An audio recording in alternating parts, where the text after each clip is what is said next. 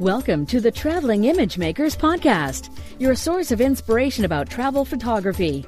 Now sit back, relax, and enjoy the ride as we bring you on a tour around the world with our guests.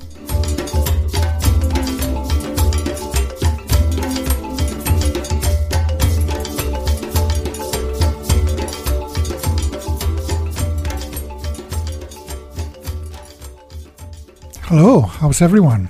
This is episode 47 of the Traveling Image Makers podcast, and I'm your host, Ugo Cei.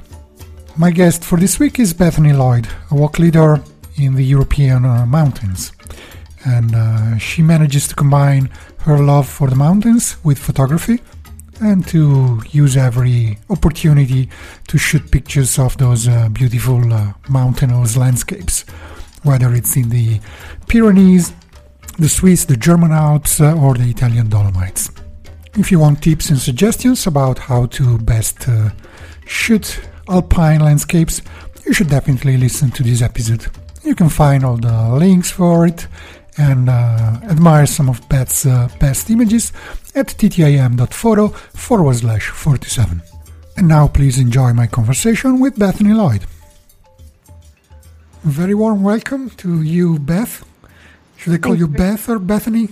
What's your preferred? Beth is fine, yeah, Beth. Yeah, okay. So, welcome to the show, and it's great to be talking with you. We've been in contact for some time, and you've also been working and writing some articles for my website. We'll point to those later in the show notes and so on. But first of all, how are things going? Yeah, really good. I just got back into the UK a few days ago after the summer season, so I've just been spending a little bit of time. So we will talk about that. You work as a mountains walk leader, is that correct? Yeah. So you've been walking along across the mountains of Europe, the Alps, the Pyrenees, and so on for most of the summer, I guess. And now it's now is the season over? The season is over, yeah. The company I've been working for, that the last guests kind of leave right at the end of September. Yeah, I see. We have a short shutdown period, and then we head back to the UK. And now you're waiting for the ski season to start? That's true, yeah. So you're a mountaineer, walk leader, and a passionate skier, I think. Yes. Yeah. So just introduce yourself a bit. Tell us, let our audience know who is Bethany Lloyd, what do you do in your life, what's your background, and how you got started with photography especially. Yeah, so I guess I've been a ski instructor since I was probably 16 now, which was my first proper chance to kind of do mountain work. Ironically, it started at an artificial ski slope in the UK, so it wasn't very mountainous at all. But it led to me being able to work in the mountains and in the French Alps and that kind of thing. And it's led to all of these jobs since, especially the blogging and the photography. In terms of being able, kind of learning to do photography, my parents were quite keen. So whenever I was out on walks, there were always cameras knocking around, even if they were the little wind-up kind of disposable cameras. They were always about. And I was always dragged out on walks, didn't necessarily enjoy it when I was younger. I don't think a lot of kids do. But for me, being able to stop and take a photograph kind of was a good way of me being able to have a rest and cover up, kind of being able to, like, needing a breather by taking a couple of photographs. So it started as an excuse more than anything else, and then grew from there into actually something that I wanted to do and enjoyed doing. Now it's something I do all the time. So yeah, that's so you lead walks in the mountains, and you always bring your camera with you. Yeah. Is that how it works? So go ahead. I'd say I kind of became a walk organizer because I I did a lot of winter seasons, and then I wasn't sure what to do between my winter seasons. I needed something to fill my summers, so I got involved with a walking company and kind of discovered a new love. Actually, I never kind of imagined that I would go out and be a walk leader, but it's actually the perfect excuse to do photography, because you're out in the mountains all day long. It's you're permanently there, so you always get the chance for the shots. Yeah, and do you get many opportunities to shoot pictures when leading walks? Even if you have people following you, do you find many clients that are into photography as well? So they might like sharing moments, photographing together. How does it work? Definitely. So, I mean, the first thing is when we do these walks, we lead from the back. So we always walk at the pace the slowest. Mm-hmm. So we ask our guests to kind of get to a certain point. If they get to a junction, they need to wait, and then we'll kind of discuss the route from there.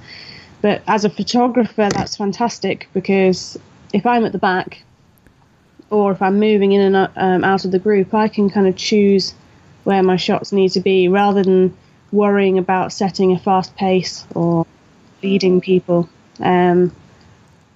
particularly. So that works really well. It's way more sociable, and a lot of our guests do love photography. They've come out to the mountains on holiday. They want to take holiday pictures, and as soon as they kind of find out that you're a blogger or you're a photographer, they want to talk about the equipment, they want to talk about the shots, they want to show you what they've taken, and that's a really lovely way to kind of socialize with them.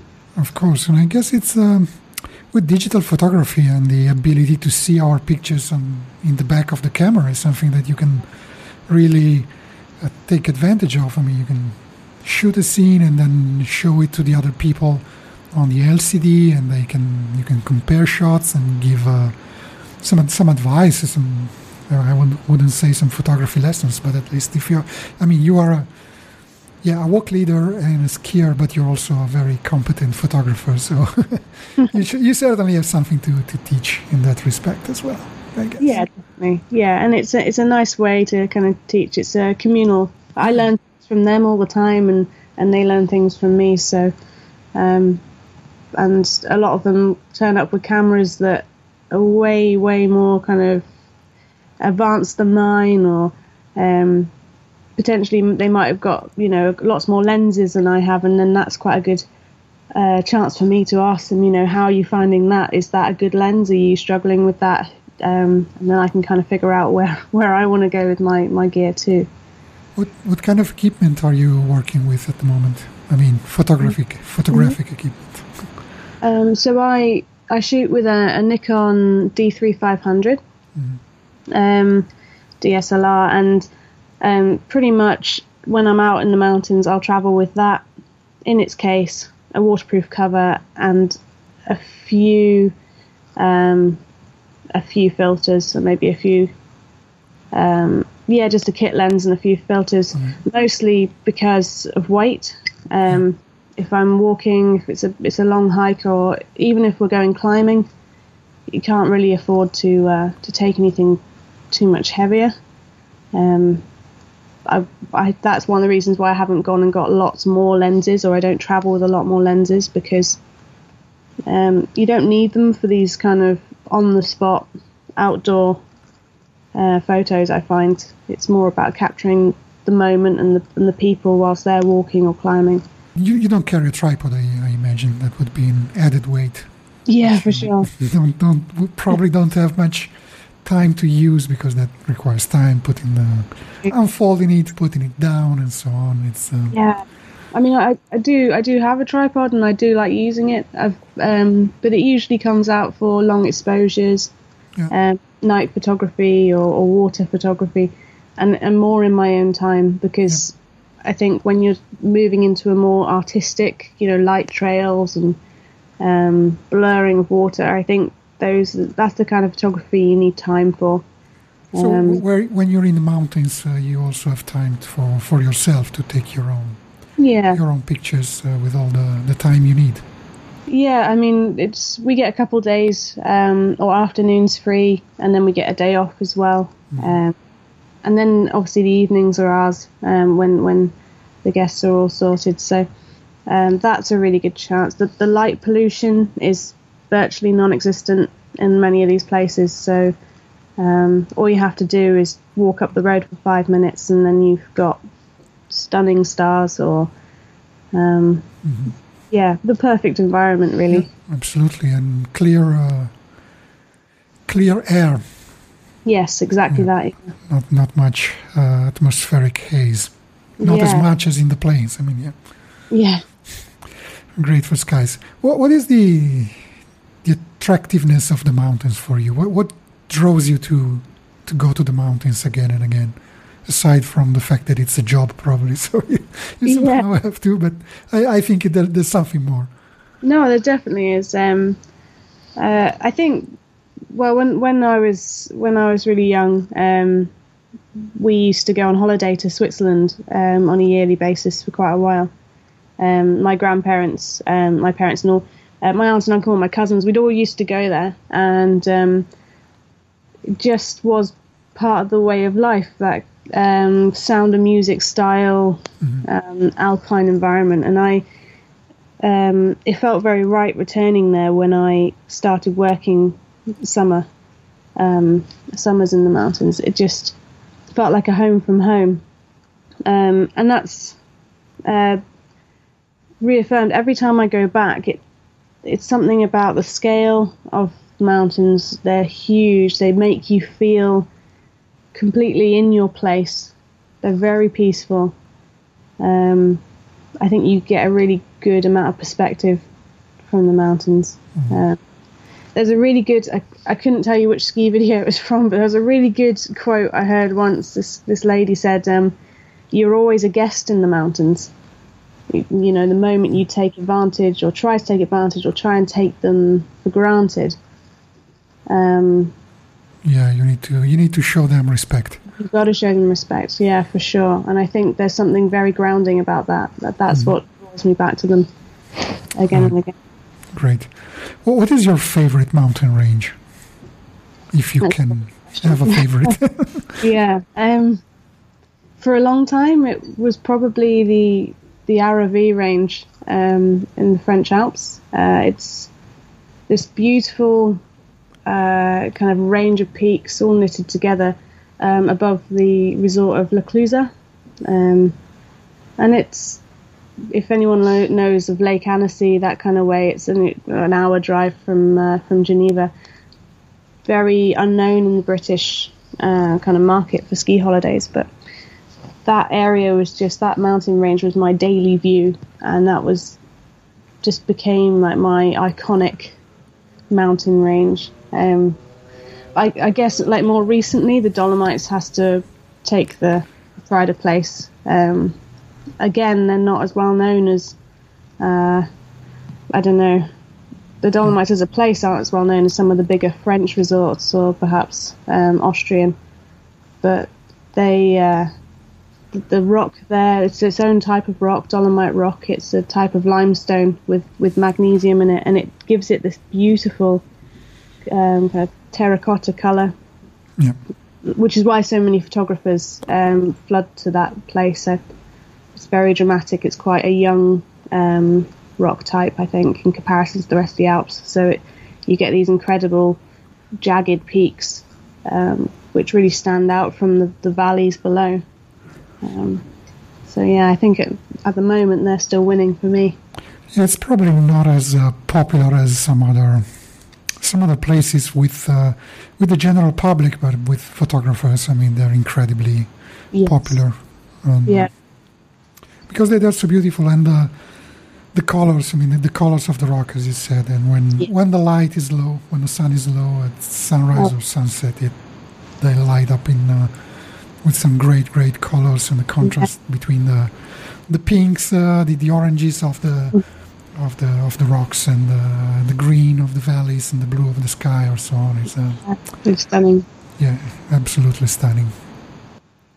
You said that starting this job as a walk leader, was not something that you had planned. And I would like to ask, are you thinking of planning of doing this for the rest of your life? Is something that you found now and said, now this is my life, I want to do this forever? Or do you have other plans for your future? So I mean, one thing I do know is that mountains as that core kind of theme, that for me, I want that to be the rest of my life.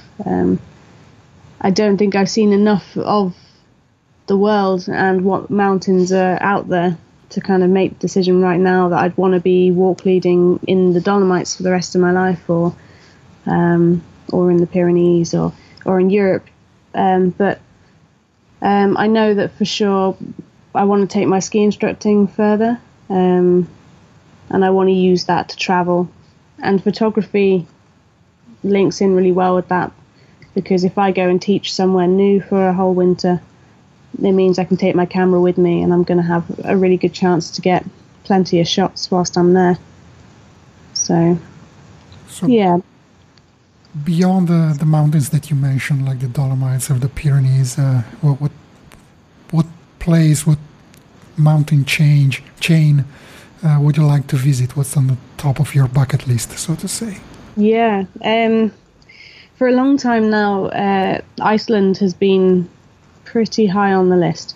The images you see coming out of places like that, they're just inspiring, and I really would love to spend a good amount of time there throughout different seasons as well. There's something about that, just north, the Arctic Circle, Iceland, Norway, that kind of thing, the midnight sun, the northern lights, it's all very romanticized, but rightly so. They're just that fire and ice, beautiful environment, beautiful landscape. And yeah, that's definitely top of my list. I've got to see if I can navigate my way there at some point. Yeah, Patagonia maybe. I mean, I've seen some photos from there, and the mountains there are fantastic. Yes, yeah, that's got to be pretty high as well. Yeah, it's Argentina, Chilean. Yeah, that's got to be. Have you got any trips planned to some specific place? Yeah. The near future. The next big trip is Japan. Oh. Yeah, so this winter I'm gonna do some traveling around Japan. I'm looking to do some ski instructing out there as well in the North Island of Hokkaido. I think probably what I'll do is I'll go and work for a little while, and then afterwards travel maybe further south through the country. So in terms of getting photos, it will be, and blogging as well, it should be an incredible opportunity. It's a culture so different from our own. Absolutely. And climbing Mount Fuji maybe. Yes. I've been looking into it. So when are you going there, in the winter?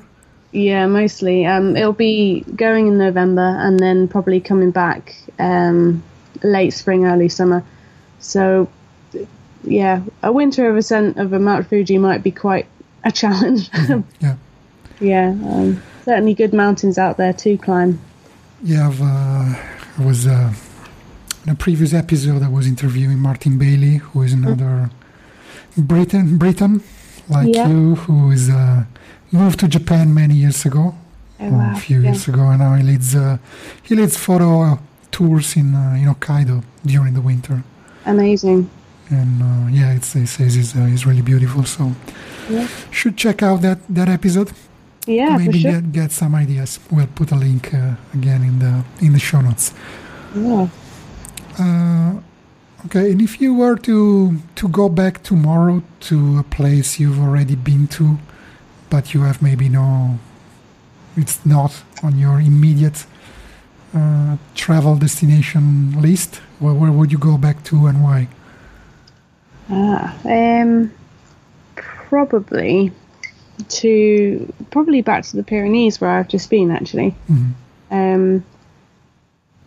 I was only there for a month, and we were on the Spanish side, in a place called Pantacosa, and it was not what I expected it to be at all. I knew about the Pyrenees. I knew that they had beautiful mountains. But what I wasn't expecting was the kind of Wild West style rock formations there. It was very arid. It had been quite a dry summer, so the colours, autumn was just coming in, so it was all golds and oranges and reds. It was just, I did a lot of walking and a lot of time with the guests out there, and it was one of those few times where I did just want to go off with my tripod and go and get some shots and take time over them, because there was just so much to see that I reckon I could do more time in the Pyrenees. Good. Yeah. So I would like now to ask you a completely unrelated, different question. Sure. It is, aside from cameras and lenses, what is the single piece of equipment that you always bring with you when you travel, whether it's on the mountains or anywhere else? Yeah, it would probably be my sketchbook. Actually, it's another reason why I kind of picked up photography originally was that I used to take lots of reference images for paintings or sketches. Mm-hmm. And now it's almost switched back around again. Now my sketchbook comes as a second thought in my bag, and I'll take lots of pictures, and then if I remember, I'll sit down and do a sketch as well, because I think if you take a picture, sometimes you point, you shoot, and it's gone. And then if you spend time editing it later, that's when you kind of really get into that image. But if you sit down and you draw something, whether you're good at it or not, it just definitely cements that memory for you. If you spend a long time kind of drawing that one little tree, that you'll remember that tree rather than just forgetting that memory. So yeah, that always comes with wherever I go. And you said you do writing, you do blogging. Yeah. That's something that you find complements your photography, or is it the other way around? How does it work? Yeah, definitely. I'd like to say I think it complements the photography. I think the photography comes first for me. I enjoy the writing. It's another good way of painting a picture. You can build a nice image if you find the right words. Yeah. So, it's definitely been a really enjoyable part for me. Whilst I was doing the walk organising, I was also working for that company as their blogger. So whenever I was out on walks, I was approaching those days with the eye of a blogger and a photographer. I was always looking for nice shots and trying to get the guests looking as natural as possible. When I take pictures of people, I think if they're posed, I can never quite get that right. So I've got to get the guests when they're, or just anyone I'm walking with, when they're in the natural moment. Those images are a lot more real. What is your main outlet, artistically speaking? Where do you do you publish what you create? I don't know what it would be, to be honest with you. I wasn't like the most academic person at school, but I was creative. So whether it was art, writing, photography, music, almost every day I'll do one of those things. So I guess at the moment it's probably the photography that's my main outlet, but it could be the guitar the next day. It could be the writing the next day. So I admire you for that. I mean, I can take one or two decent pictures in a while, but I try to write. I mean, I'm not a writer, but I try to do the effort to write, but I'm completely incapable of drawing or playing any instrument. So I admire people who have all of those talents. Well, it's all about time, isn't it? It's I think anything can be learned. It just it takes a while. I mean, if you asked me to figure out some sort of equation or learn something scientific, I probably wouldn't put my mind to it. But if you put a new instrument in front of me, I would be interested in taking the time over that. So it's various people's interest, isn't it? Right. I would like to ask you to suggest the name of another photographer that you admire, whose Absolutely. work you love, and for our listeners to have a look at their work too, maybe. Yeah, for sure. So during the winter, I worked with a guy called James Rushforth. James is a travel photographer, mountain photographer. He has written quite a few guidebooks for the Dolomites specifically, for the Via Ferrata and for the climbing there. And when I worked with him, he was writing a winter guidebook as well for snowshoe and ski tour routes. So his camera was absolutely massive. He had all of the gear, all of the lenses. He knew exactly what he was doing, and his images are stunning. They really are beautiful. And he taught me a lot. So, I guess he's someone that I admire. And a lot of images of places that I recognise too. So, there's a nice vibe with that. So that's, can you say the name again? James Rushforth? James Rushforth. Yeah, we'll put a link in the show notes as well, so people can find his work. I'm sure he will appreciate your admiration.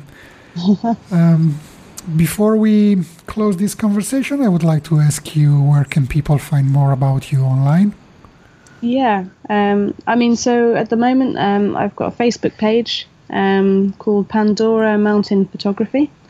That's got images of mine going up a lot of the time. And the same thing, Viewbug, Ski Pandora on Viewbug, that's mine. My page as well. A lot of my work is up on the website of Collett's Mountain Holidays, which is the company I was just working for. A lot of the blogs and that are also on there, so that's one of my outlets too. Great. We'll put links to those too as well. And so it's been great talking to you today, and hope that maybe, I haven't been in the Dolomites for years. I don't even want to think about how many years I've been missing from those places, which are relatively close to where I live. So it's a pity I've not been there. So maybe this spring or so I will take a trip. We could meet up there and go out and shoot together. That would be great. That would be great. Yeah. No, I would look forward to that. Cool. Yeah. Anything else before we say goodbye? No, I just thank you very much. Yeah. Thank you for your time. It's been a pleasure. Thank you for your time, and you're very much welcome. So all the best for your ski season and for your next mountains summer season. Thank you very much. Have a nice day. Goodbye. And you. Bye. I don't know about you, but talking with Beth made me want to go back to the mountains, and especially the Dolomites, a place I've been missing for too many years already. So it's time to go back now. Anyway, thanks for listening, and stay tuned for next week's episode that will feature Mathieu Gasquet, who will talk to us about Wales, that part of the UK that is not very often on travelers' maps, but is really a beautiful country. Until next time, take care and all the best.